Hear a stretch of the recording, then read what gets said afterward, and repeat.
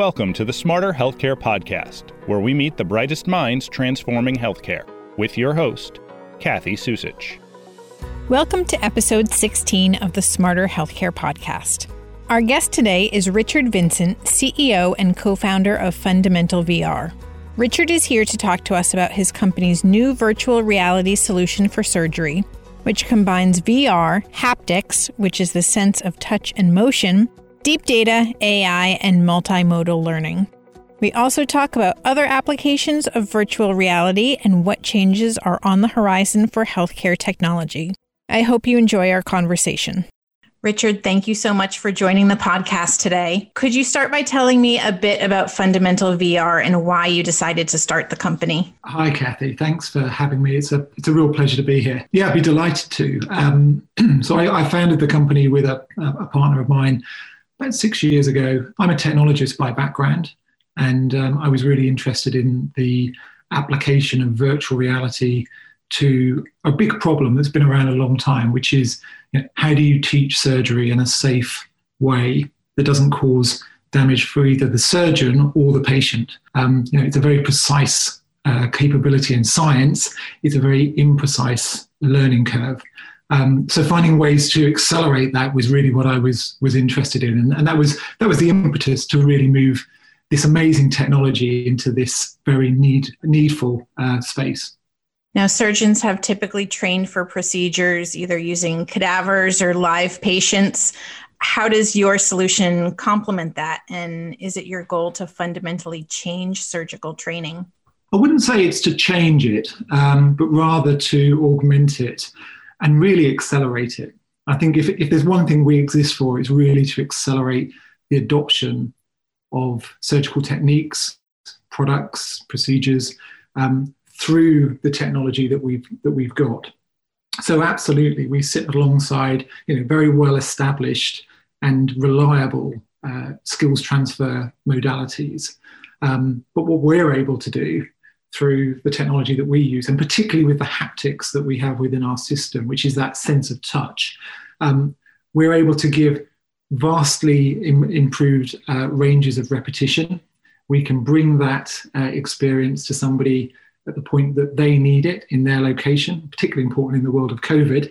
And we can give them really, really precise feedback on the way that they're performing, how they're improving, where they have skills or knowledge or movement issues, and really to precisely develop their skills in a way that is difficult to do in traditional training techniques. Now, talk to me a little bit more about this notion of haptics. What exactly is it? What's so important about it? What are some of the benefits? Yeah, now haptics is one of those words that a lot of people haven't come across. And then when they hear about it, they hear lots of different definitions. So I'll try and keep it simple, but haptics at its simplest is the sense of touch. But it's so much more than that. Haptics can range from what we call cutaneous haptics, which is a sense of interaction on your skin, so kind of on your fingertips, through to kinesthetic haptics. And that's where you get into weight, pressure, resistance, force feedback. And being able to cover the full range is important, but actually when it comes to skills transfer, to try and build up, in effect, muscle memory, what you need is to be able to feel what it's like to do it. And that's where we can really come in with kinesthetic haptics. So we spent 5 years of technology investment and clinical input to build a library of what we call haptic VR capability, which means that we can simulate the precise interaction with a subcutaneous tissue or a bone resection or an injection into a subretinal area. All of those through that one haptic capability. And what it does is it allows you to really understand, again, not just what it looks like to do it, but what it feels like, so that you can get that sense of how it feels when it's wrong and how it feels when it's right. And it's through that process that you build up that muscle memory. And it's that then allows you as a surgeon to really start to build that new skills level. Now, have you received any resistance to your technology? And, have people come to you and said, this isn't like you're doing real surgery? I mean, it sounds really interesting to me, and being able to feel the pressure and feel what you're doing is right and wrong. But I think there's some people out there who will probably say, you're not practicing on a real person. Yeah, there's everybody has their view on what's right and wrong when it comes to the ways that you should learn. And again, I emphasize that our system fits into a matrix of different skills transfer approaches. Some people have that view that actually this is not necessarily the ideal way of learning. And I counter that one with the benefits that you get from not having live patient interaction and therefore no impact on anybody. The ability to repeat, the lower cost at scale that systems such as ours can deliver, and the precision. So what I mean by that is often in the scenario where you're learning to do a new procedure or activity or use a new drug or medical device, the assessment of good performance is fairly subjective. It's normally another person who's making assessment of what you've done. And that's fine to a point, but when you're dealing with very precise, very minute interactions, often you need a little bit more than just an observation.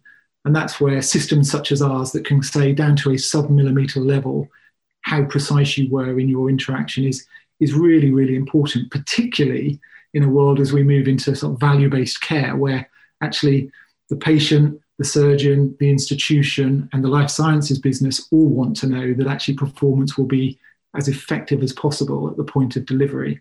We can just give a much better torchlight towards that capability. Now, how does your solution differ from other types of simulation for surgeons? So I think the haptic capability is probably our biggest single differentiator.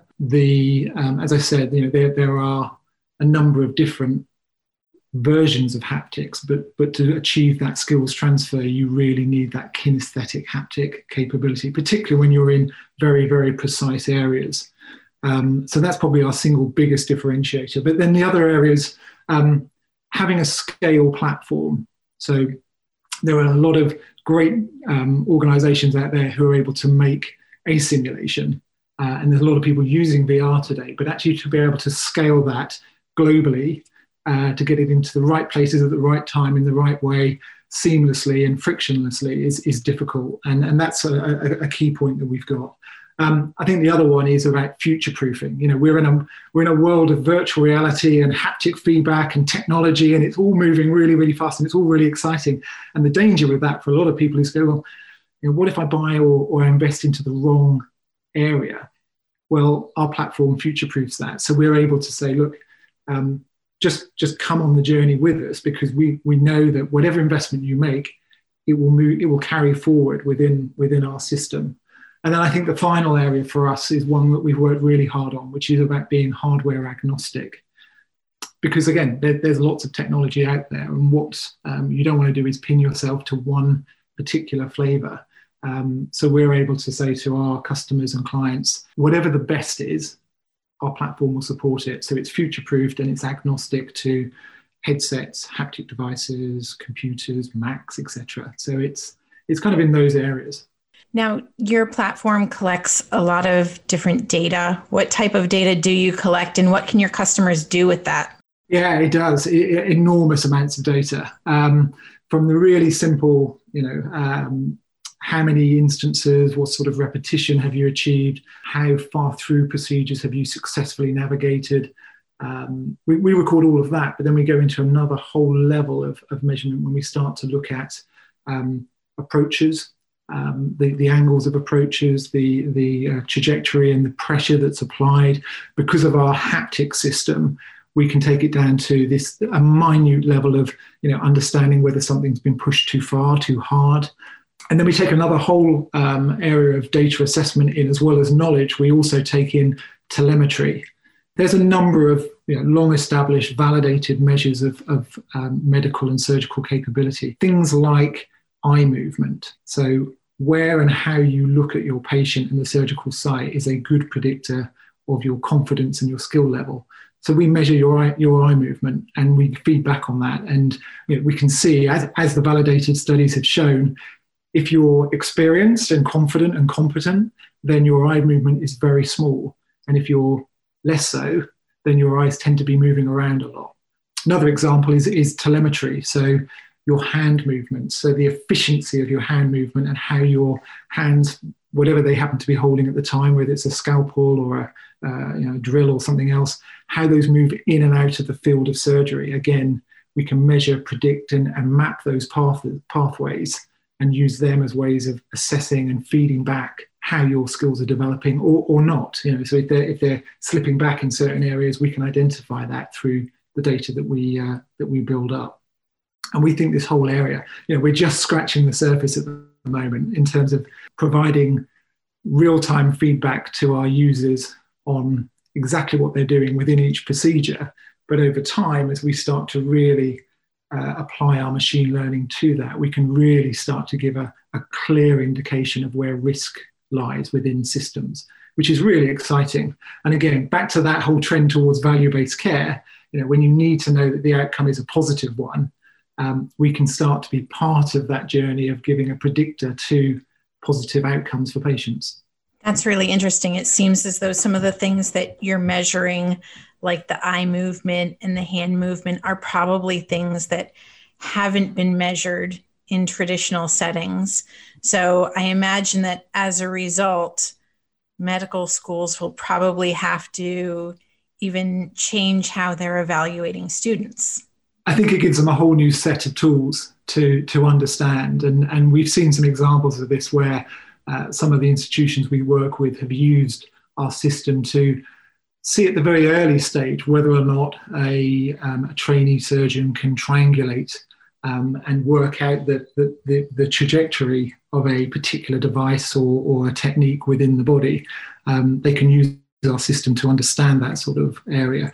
But actually at the other end of the extreme, so for qualified surgeons, experienced surgeons learning new techniques, these can be really useful, fast ways for them to understand how their particular approach needs to be adapted or changed based on different patient scenarios. And again, that's where ours and others like us have a great advantage, because we can, I can present to you 20 different patient presentations, straight one after the other, which you would never be able to achieve within a real life situation in any sort of speed that we do with the virtual reality. Now, have you seen an increased interest in your solution due to the pandemic? And if so, do you expect that to continue as we start to come out of this? Boy, yes, we've seen a big increase. I guess the key themes that we saw emerging this time last year when COVID really started to take hold was a need to find a new way to have remote collaboration, whether that's training or whether that's with live cases or just through discussion. And obviously, technologies like Zoom and WhatsApp video kind of took off. But actually in the area of surgical training, what our customers, the life science companies we were working with, were looking for as a way to remote in. And we have a whole platform of multi-user capability. So you and I can pop on a headset, meet each other inside a virtual operating room and collaborate around a particular case or learning scenario. So that's been a real driver for us in terms of the adoption of the platform going forward. And I think as we look at this last year, the trend has been really from an inevitable innovation that most of the industry thought would be adopted over time to actually seeing virtual reality, and particularly virtual reality with haptics, as mission critical, because in the absence of all other training modalities, you need something, and that's where we can come in. Now, healthcare has been really notorious at being slow to adopt new technologies over the years. Do you think that the pandemic has provided some type of a tipping point in terms of digital technology and innovation? Absolutely.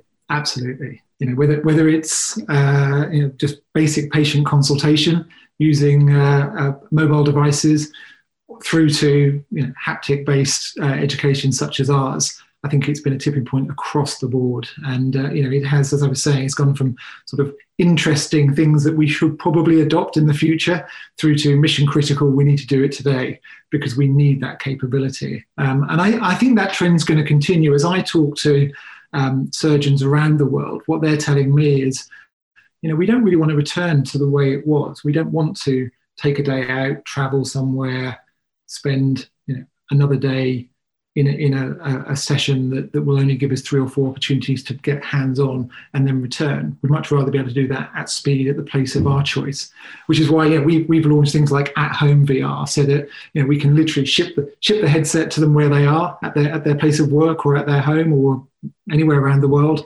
and allow them to train and refine their capability in their own time, in their own space when they're ready to do it. And when you combine that with multi-user, so they can then join each other in those spaces, suddenly it becomes incredibly powerful. So I think we've accelerated something that was happening already, and I think that will continue as we come out of this period. And looking to other areas of medicine and science, what are some ways that you think virtual reality could also have an impact?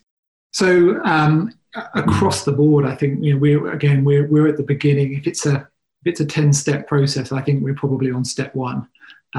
We talk again with our clients are generally life science, pharma, med device companies. So obviously, our end users are the healthcare systems and their surgeons.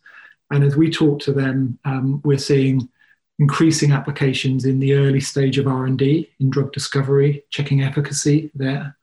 We're seeing applications in treatment. So whether that's in some of the companies that are starting to use virtual reality as a pain relief or a distraction technique or a training technique, adversion therapy, all of those sort of areas, really exciting applications. And again, I think all of those areas are probably in the first couple of steps of the journey that they can go on. When I started Fundamental, I started it and we called it Fundamental because we believed that virtual reality will have a fundamental impact on the human computing interface. And I think if you think of it that way and then turn back to the medical industry again and think about all of those different areas of engagement, there is an enormous opportunity that's really starting to show itself now. We've just chosen to start really in the area of medical training and surgical training.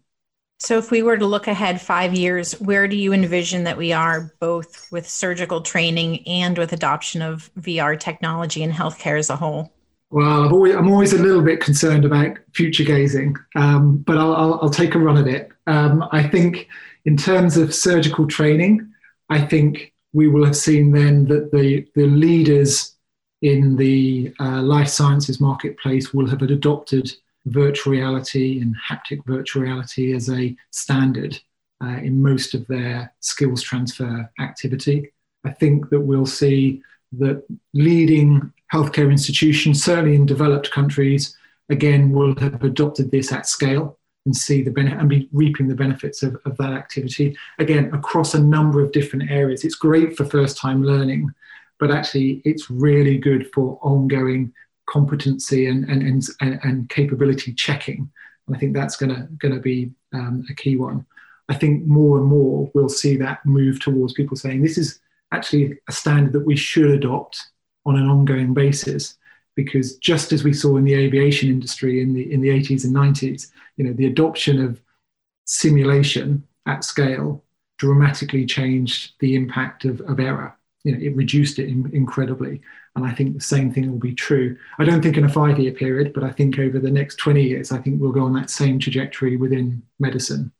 So I think that's where it will go. When it comes to the adoption of virtual reality more generally, I think what's happening in that space when it comes to the technology is it's getting smaller, it's getting cheaper, and it's getting faster. And things like, people ask me, well, what about mixed reality versus augmented reality versus virtual reality?